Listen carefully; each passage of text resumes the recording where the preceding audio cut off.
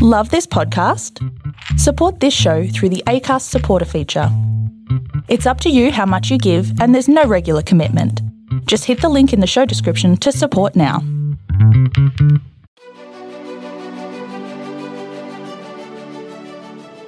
Hey, this is John Lee Dumas of EO Fire, and welcome to Master Leadership. Great leaders ask great questions, and this podcast takes you on a journey to master leadership with questions that matter to leaders who matter with your host, Lily Sanabria. Hi, this is Lily, and today we have the honor of having Dr. Toby Travis with us. The organizational and leadership experience of Toby Travis includes working in senior leadership roles of several international schools, nonprofit ministries, and corporations. As a trainer and speaker, Dr. Travis has assisted schools and universities throughout the U.S. and in many other countries. Toby's formal education includes a bachelor's degree in theology, a master's degree in religious education, and a doctorate in school administration. Within school settings, he has experience as a classroom teacher, professional development coordinator, middle and high school principal, academic director, and the head of schools. He is the creator and presenter of the research-based TrustEd School Leadership Training Modules, and the author of the TrustEd School Leader blog at www.trustedschoolleader.com. Welcome, Dr. Toby Travis. How are you? I'm great, thank you. We are so happy to have you on our podcast, and as you know, this podcast takes us on a journey to master leadership. And we want to do that today by asking you key questions. So are you ready to pour into our listeners? Ready to pour. Awesome. Toby, can you tell us a bit about your path to leadership and what you're doing now? Well, it's been a long and varied path. I've worn many hats over the years and really came to education as really almost a second career. So I've got a little bit of background in entertainment. I've got a background in Christian missions. I've got a background in motivational speaking and in training. But really, the common thread, though, through all of that has been education. I've always been passionate about learning and about helping others in their growth and development as well. My life really took a big turn when I moved to Ecuador. My wife is from Ecuador. Wow. And there was my first experience working in an international school environment. Mm-hmm. And absolutely was blown away by just what I saw there, the opportunities there, especially influencing an international community. Mm-hmm. My last year at that particular school, I think we had 32 nationalities on campus. When you think about the impact of those kids and what they were learning and interacting with those families, and then many of them would then go back to their home countries and have an impact there. And we had everything from, military kids to business families were there, mission families were there, political families were there. And these were the movers and the shakers of tomorrow. And that just jazzed me, as far as the opportunity. So I served as a teacher and then as a middle school coordinator and then as a high school principal and then eventually as an academic director. I then moved on to be head of school for an international American school out on the coast of Ecuador. And most recently, I'm now head of schools here at Desert Christian Schools in Tucson, Arizona. Wow, that's a varied path. Entertainment, you talked about being in corporate world, and all of that really feeds into education. You're absolutely right. So thank you so much for sharing that. Now, Toby, how would you describe your leadership style? It's hard to talk about yourself. I can tell you what my aspirations are. How about that? How's that? Yeah. Some of my heroes, I love the work that Jim Collins has done. I'm a big fan of his work, and I'm referring specifically to his Good to Great and Good to Great for the Social Sector, must reads for anybody in educational leadership. And there he talks about the most effective leaders, what he calls the level 5 leaders. They have two commonalities. One is they are passionate about the vision. And so I would say, what kind of a leader am I? I'm passionate. Mhm. And, you get me talking about what's best for kids, what's best for learning, what is truly transformational and preparing them for their tomorrow, not our past. I can get really passionate about that topic. The other thing, though, that Collins identifies in those level 5 leaders, that these are also humble people. And really what he's articulating there is they recognize it's not about them. It's about mobilizing a team. It's about benefiting the organization and supporting them. I often, in leadership trainings, I will take the standard organizational chart and challenge school heads and CEOs and boards to flip that chart upside down. Typically the board and the head of school are at the top of the chart. I really do see that as backwards. I think our job is foundational. My job is to make my division principals wildly successful. That's Right. my passion. And then their passion should be to make their teachers and their department coordinators wildly successful. And then our teachers' passion should be to make our kids wildly successful. And it's really that leadership role is you're providing the context, the environment for that to happen and take place. So I would say passionate about education that makes a difference and passionate about seeing others be successful. Wonderful. Now, I'm interested and curious in learning when you challenge these leaders about flipping that chart, what's the initial reaction? Well, I think it varies based on why an individual is in educational leadership. Here's Lily. This is something I do. When I do training sessions, I survey the group. For example, I was just out with University of Pennsylvania, the Delaware Valley there. We had probably close to 100 school administrators in the training in the room. And I said, okay, raise your hand if as a teenager, even as a young adult in college, your career ambition was to be a school administrator. Well, you can guess what happens. Nobody raises their hand. Right, right. This wasn't a career track that I chose, but very, very few that got to this level of position as their lifelong dream. Why did we get here? And most of us got here because we either had a really bad experience and we want to fix it. Those who are driven in their position of school leadership for those values of, I want to change a culture. I want to create a better experience for kids moving forward and for teachers. They respond well to that vision of being the supportive leader, that servant leadership model. Those who tend to knee-jerk and push back, I've found in conversation, they're really about building a career and building towards a secure retirement. And I want a career and I want a secure retirement as well. Yeah. But if that's what's driving me, I'm in the wrong business, is really what I would say to those individuals. I'd really encourage you to go work the stock market, go find another area to, develop if it's all about you. And I don't mean that in necessarily the cold sense, because we do have to think about retirement. We do have to think about our financial future. But if that's what's driving us, it's not really the healthiest thing for the school as an organization. Mm-hmm. And Toby, my experience has been that most leaders don't start off that way. Like, for instance, the ones you're talking about, the ones that are looking to retirement, that are looking to just live it out, you know what I mean? Most didn't start off that way, though. Right, sure. And that's also a frequent conversation that I love to get into with school leaders is, tell me why you're here. What got you here? And most, if not all, do have a compelling story. Usually it involves they had a mentor. There was somebody who made a difference in their lives, and they want to pass it on. And you're right. Usually the turning towards more of a, well, I'm just here for the duration, comes because they've fought too many battles and the system worked against them. It's one of the reasons why, and I know that probably many of your listeners are within the public school environment, and I praise them and I'm thankful for passionate educators and educational leaders that are staying in the public school sector. But it's one of the reasons why, I'm in the private sector, is because I do have a lot more freedom to do what's best for kids, what's best for teachers, rather than, what's best for accountability to the local government. I love the question where you ask, well, why? You remind them that they had a why. Yeah. And I think reminding them is important. And this is why I do what I do. Hopefully these conversations can trigger that again and can fan into flame that passion that they once had.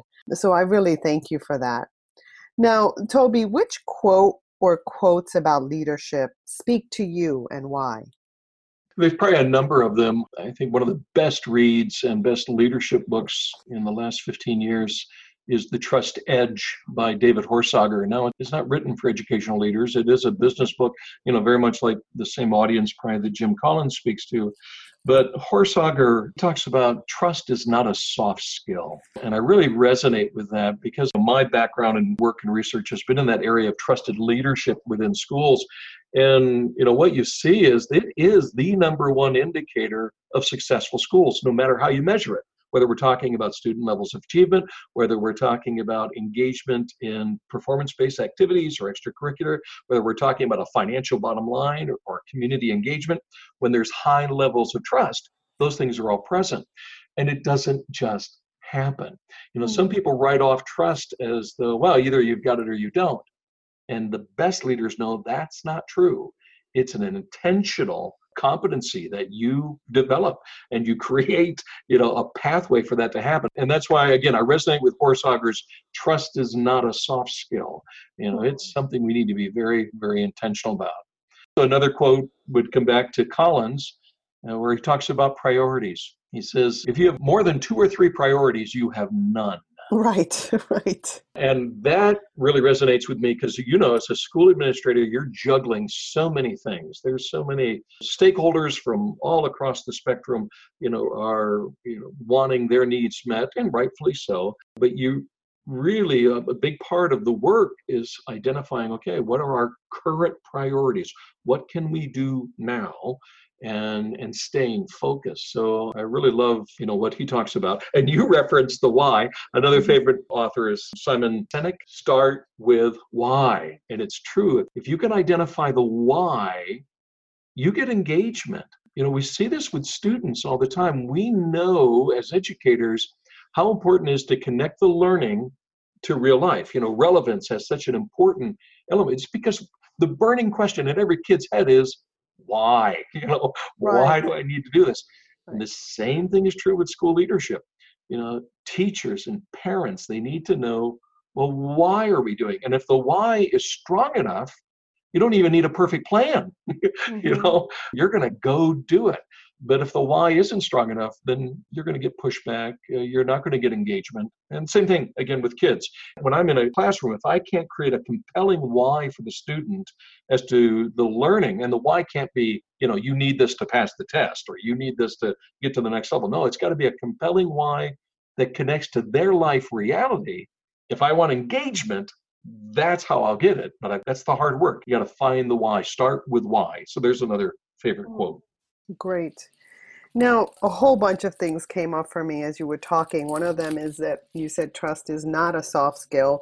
And I hate that term, soft skill, because, it refers to social emotional skills. And quite frankly, those are the hardest to develop if we don't do it intentionally.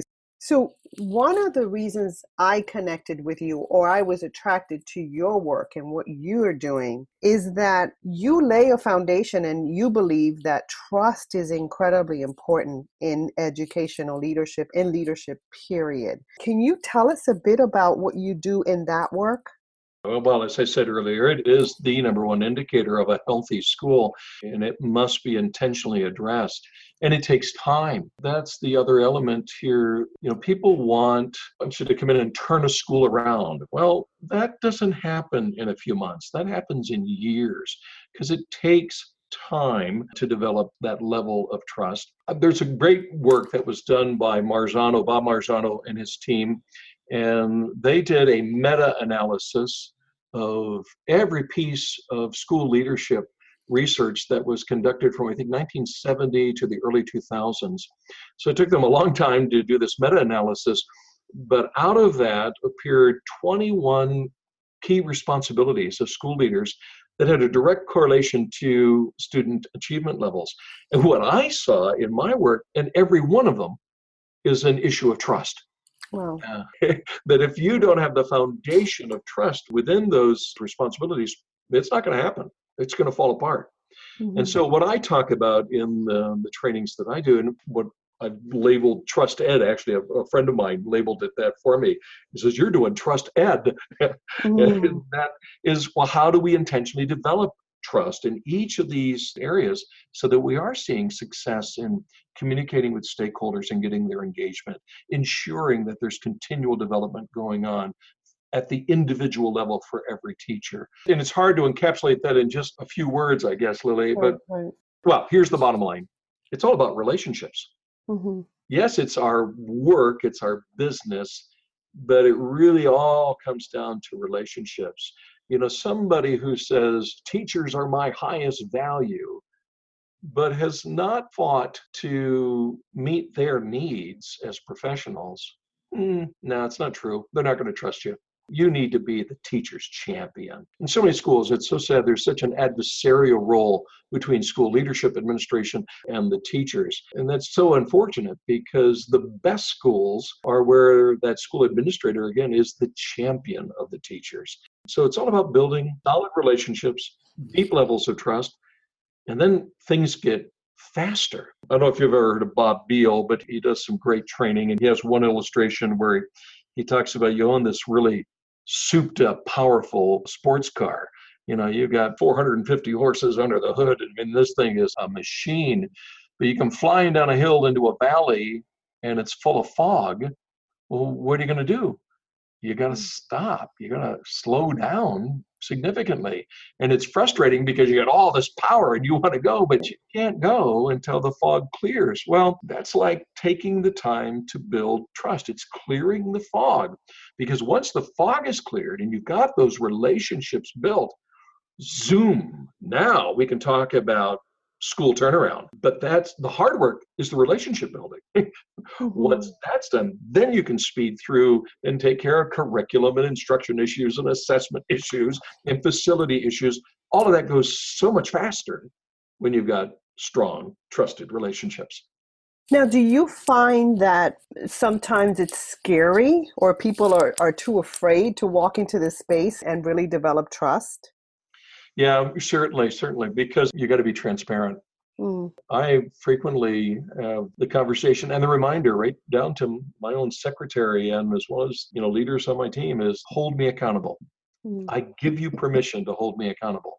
If you see me doing or saying something that's not in line with what I'm saying publicly, then you call me on the carpet and I will blow it. I'll mess it up. I'm human.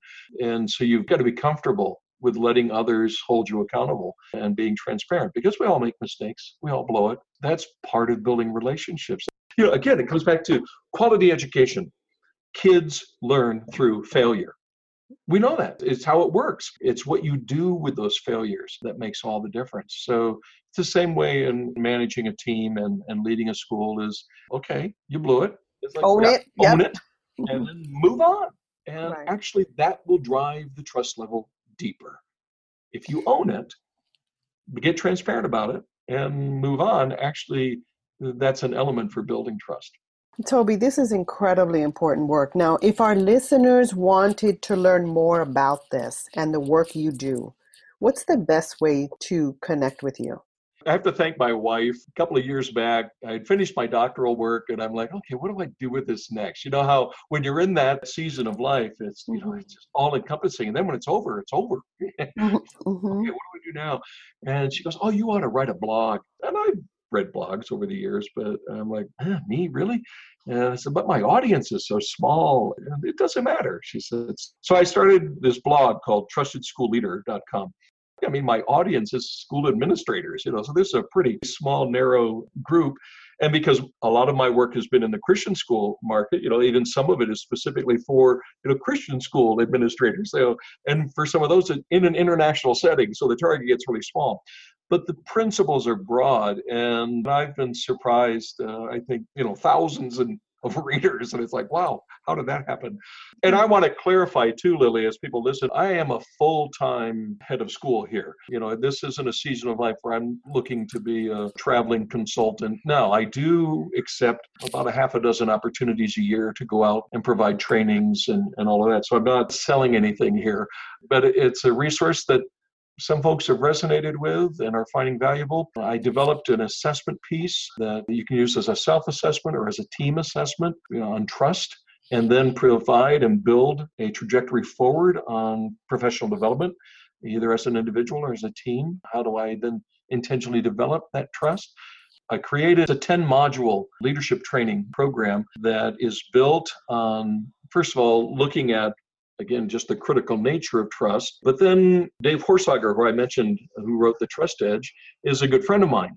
And he had created, through his research, a model of 8 pillars of trust that must be in place for trust to exist. You have to have all 8 pillars. And then in my doctoral work, I looked at, okay, well, what does it look like in a school setting? And really a combination of Marzano's work and Horsager's work, I was able then to kind of blend together and find the connecting points to give us an intentional path to build those 8 pillars of trust, again, in the specific task and responsibility of school admin. So that's what Trust Ed is. And so when I do go out and work with schools or work with school administrators, I'm basically helping them assess where are they at as far as their level of trust. And then we identify what are the weaknesses according to those various pillars, and then hopefully craft for them an intentional strategy to address those on their team or on their campus. And so that's what Trust Ed is all about. And they can find me again at trustedschoolleader.com to help anyone that I can. I subscribe to your blog, so I get a lot of these, and so full of wonderful content. And I was just looking at the first module about a leader who trusts, looks, initiates, stays focused, takes the time, empathizes, is mindful of their nonverbal communication. I mean, just in a few minutes, I got all that. So it's so valuable. Thank you so much for all you do. Oh, thank you.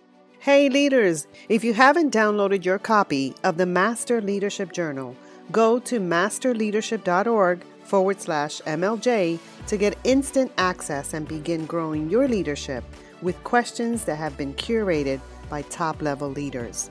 I've also included some cool extras for you at masterleadership.org/MLJ. Now, Toby, what type of leader are you inspired by and why? I think really what we've already talked about, but I think of several individuals that I've had the opportunity of working with over the years. And, these are leaders who really are mission focused. As we talked about earlier, they are passionate about the mission. It's not just a job. There's more to life than just going to the office and beating it out. They're on a mission to change the world in their part of the world. And that's the kind of leader I like to attach myself to. I just finished reading Jimmy Collins' book, which is called Creative Followership. If you're not familiar with Jimmy, he was Truett Cathy's successor at Chick-fil-A. And he talks about in his book, and it's basically his life story, but he's talking about how he chose his bosses. Maybe he's got one chapter. Oh, I love that. Boss. And how important it is for all of us to identify, who do we want to follow? And who do we want to work for or work with? Yeah, because it really does shape who we become. And Awesome. We all need mentors, and that never ends. And so you have to choose those mentors wisely, because you will largely become those who you are a protege to. That's right. Thank you so much for that. Now, what's the best advice you've ever received? Oh, wow.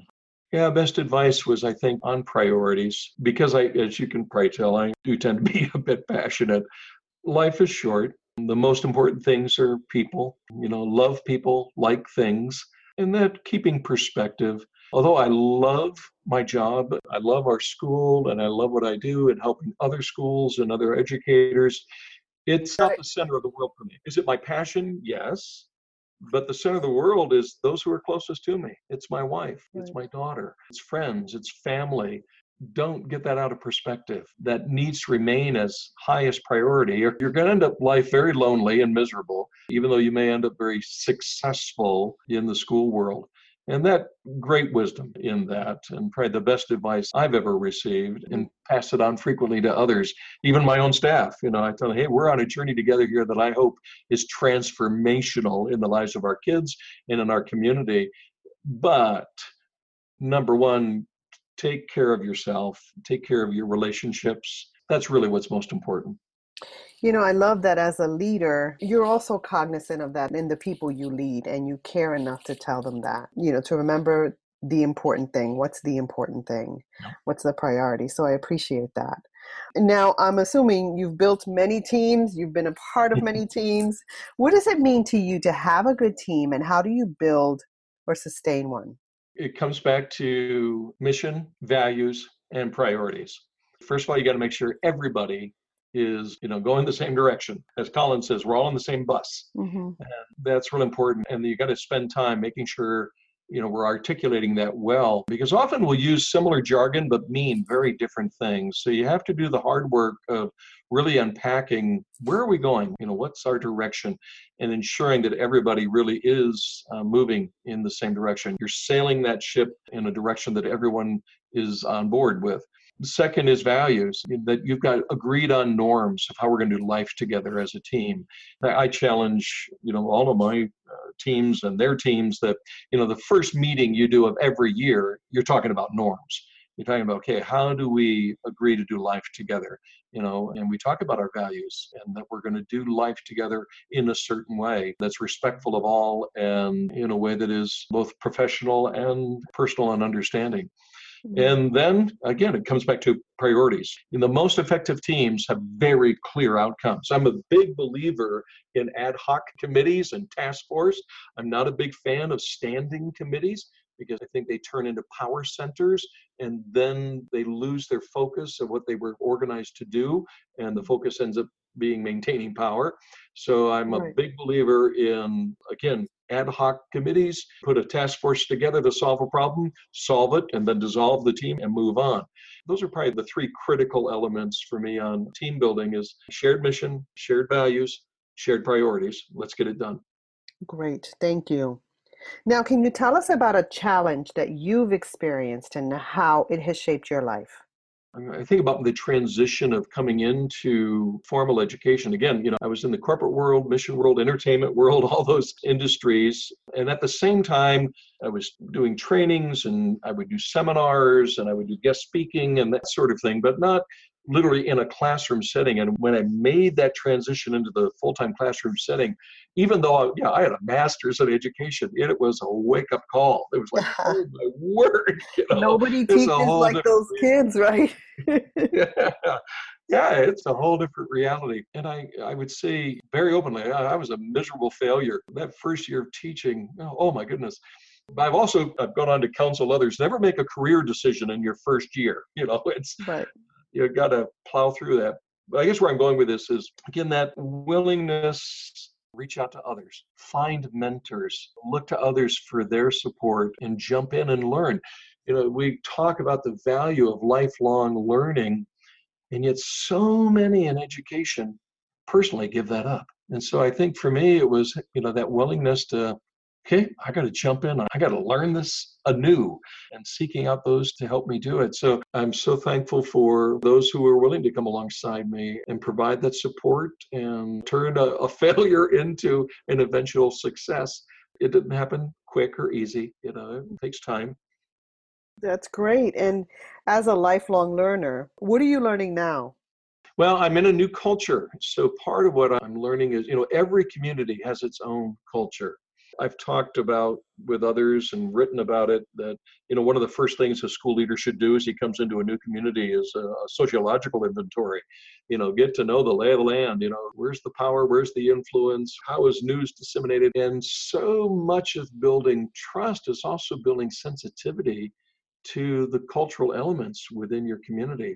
And even though I know all that, Lily, I'm in a season of life where we've moved back to the US.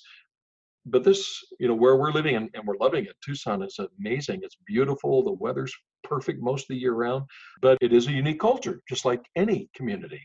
Mm-hmm. And taking the time to learn the culture, to make decisions within a sensitivity of the culture. Here was a conversation I was just in recently. We were talking about, we all want to be committed to utilizing best practice and research-based best practice.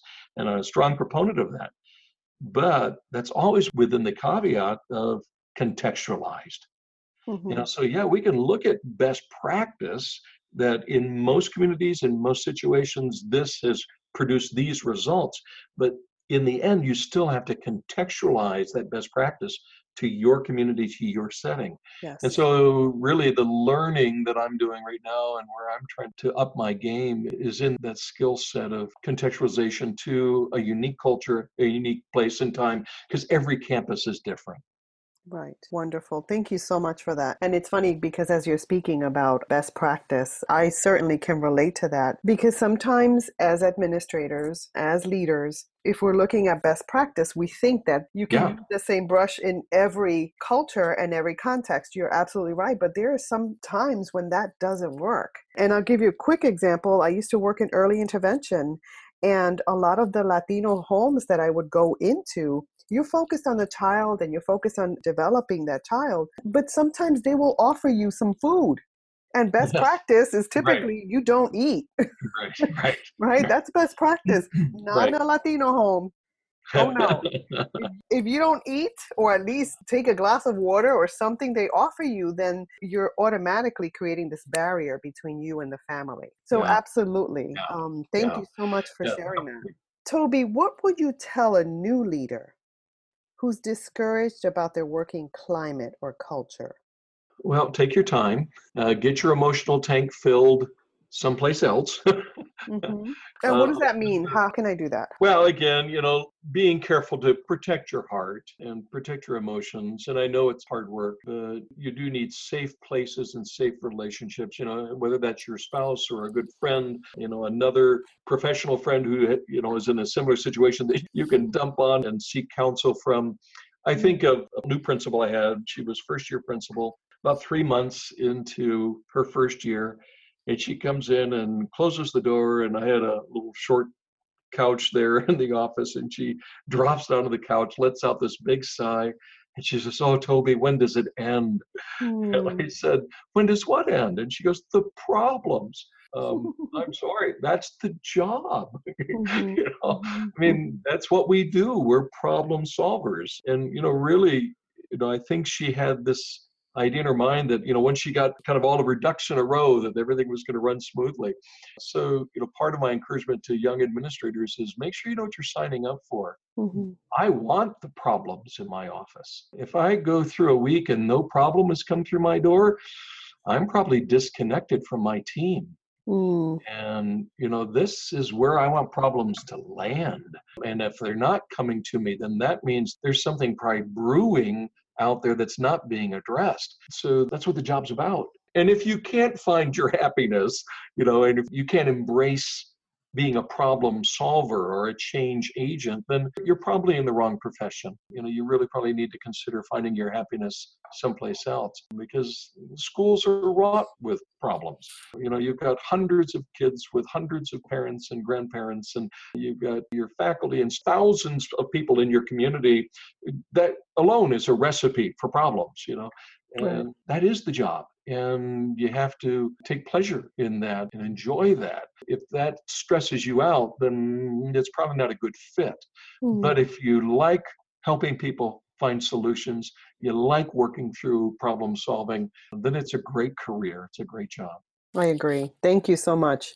Now, Toby, if there were something you could change in education in the U.S., what would that be? That every school and every educator and every administrator would be empowered and free to truly provide a student-centered learning environment where what we cared about most is the success of every child, regardless of their socioeconomic position, regardless of their learning abilities or weaknesses. We try to do our best to support those with diagnosed needs. We create IEPs or we create 504s. I'd love to see us in a world where we create an individualized learning plan for every kid. If there's an ideal, that would be the ideal because we know from the research and we know from experience, no two kids are alike. Right.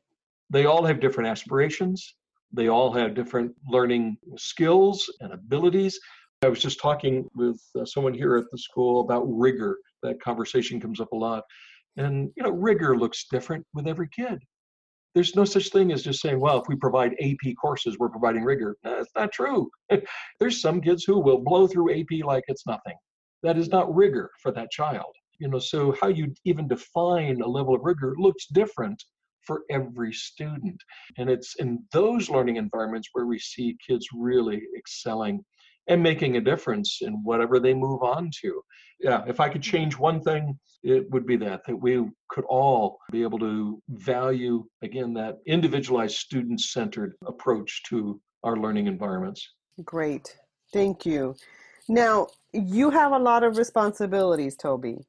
What do you do on a daily basis to set your mind? I spend a little time in the Bible every morning and I pray. So that's kind of my centering, if you will, is okay, what's most important? And then as I enter the day, I'm a real believer in having and utilizing task management tools that I'm always assessing and reassessing what's the highest priority, what can I get done today or tomorrow? And that can only be a few things. So you have to continually be prioritizing all the things that are pulling on you, but also be able to set timelines for when certain things have to be the priority. I had a buddy of mine who was head of another international school years ago, introduced me to a piece of software called Evernote.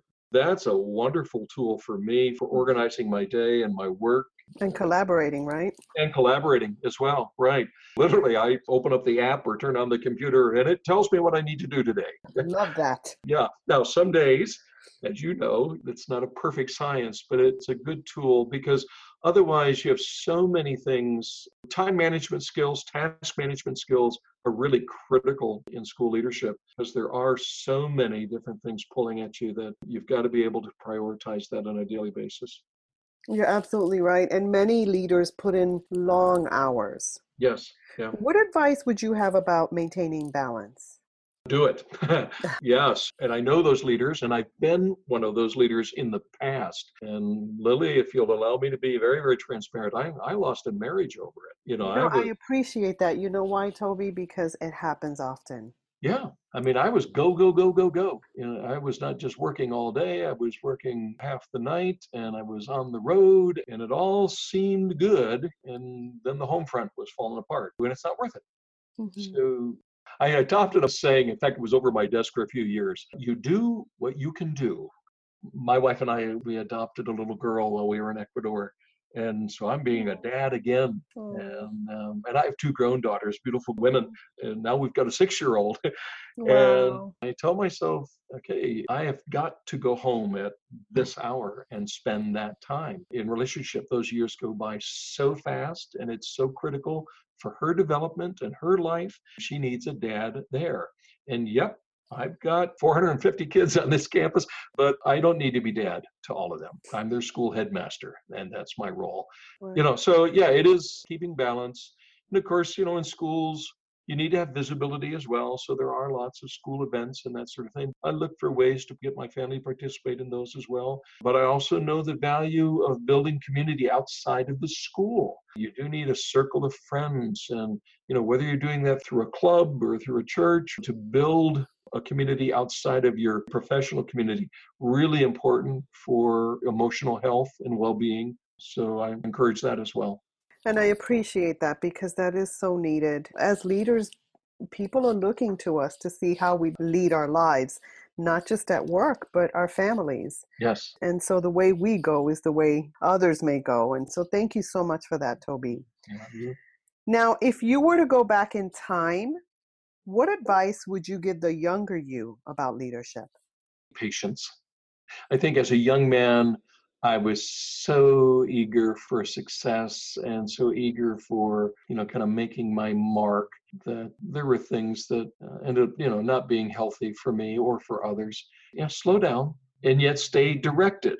Again, it comes back to, mission, values, and priorities. It's know where you're going, but be in it for the long haul. It doesn't all have to happen tomorrow. It's more about the how than the what. Does that make sense? How you are as a leader than what you're doing. What kind of a man am I? What is my character? What are my values? How am I doing this is far more important. Here's a classic example. It comes out of school research. So you've probably seen this. What percentage of content knowledge do high school graduates retain 4 years after graduation? And the latest numbers are saying it's 3 to 7%. Wow. Yeah. We cram all this content down, in kids' throats and in their minds. What do they retain? Less than 10% of it. But what do they retain? And when I interview anybody and I say, okay, tell me about a school memory, they remember people and they remember how those people were. They don't remember a single lesson, they don't remember a unit plan. They might remember a project here and there, but what they mostly remember is how that teacher was, how that administrator was in relationship to them. So that is the most important element, is how we interact with our students, how we interact with parents. That's what's most important. You're absolutely right. I mean, when I think of people that have had an impact on my life, I think about how much they valued me, or Yes. I also remember those who devalued me. Yeah. Now, last question. Is there anything else you'd like to share with our listeners that we haven't addressed? In a day and age where it's harder and harder, I think, to work in a school setting, there's so many challenges that are going on. There is no greater opportunity. I still believe it. If you're passionate about changing the world, or having impact on the next generation, this is where we do it. There is nothing more strategic than a school setting to invest in what the world looks like in the future. So if you care about what human society looks like, if you care about the future of the world, this is where we do that work. This is where we change it. So I would just encourage anyone who's listening to encourage others. Come join us on this, really what I believe is the most significant work on planet Earth is what we do every day on our school campuses. I absolutely agree. And Toby, I want to thank you so much for adding value to me and to our listeners. It's been so much fun. Thank you for the opportunity, Lily. Bye-bye. Bye-bye. Hello, leaders. In closing, here's a quick message. Coaching is the art of influence that underpins leadership in the 21st century. It is the very thing that can get you from being stuck to being extraordinary. So go to masterleadership.org and sign up to get a free coaching session. Until next time, continue to ignite that leader in you.